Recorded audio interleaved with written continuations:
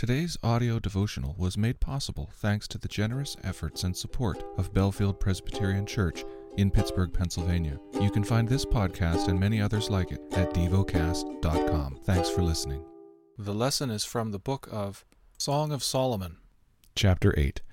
Oh, that you were like a brother to me who nursed at my mother's breasts. If I found you outside, I would kiss you, and none would despise me. I would lead you and bring you into the house of my mother, she who used to teach me. I would give you spiced wine to drink, the juice of my pomegranate. His left hand is under my head, and his right hand embraces me. I adjure you, O daughters of Jerusalem, that you not stir up or awaken love until it pleases. Who is that coming up from the wilderness, leaning on her beloved? Under the apple tree I awakened you. There your mother was in labor with you. There she who bore you was in labor. Set me as a seal upon your heart, as a seal upon your arm, for love is strong as death. Jealousy is fierce as the grave. Its flashes are flashes of fire, the very flame of the Lord. Many waters cannot quench love, neither can floods drown it. If a man offered for love all the wealth of his house, he would be utterly despised.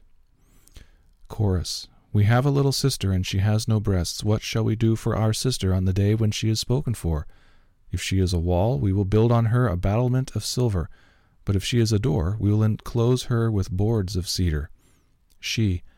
I was a wall, and my breasts were like towers. Then I was in his eyes as one who finds peace. Solomon had a vineyard at Baal Hamon.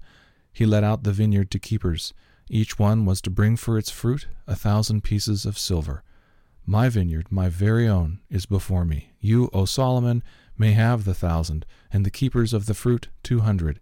He, O you who dwell in the gardens, with companions listening for your voice, let me hear it. She, make haste, my beloved, and be like a gazelle or a young stag on the mountain of spices. Meditate and dwell on what you're paying attention to in God's Word. How has it connected with your heart or mind?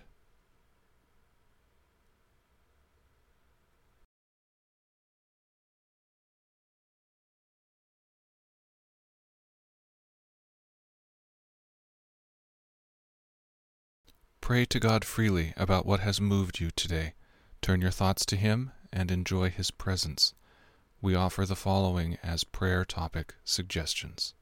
For those who labor to grow, harvest, and process food. For a fuller experience of the Spirit. Thank you for listening to Devocast.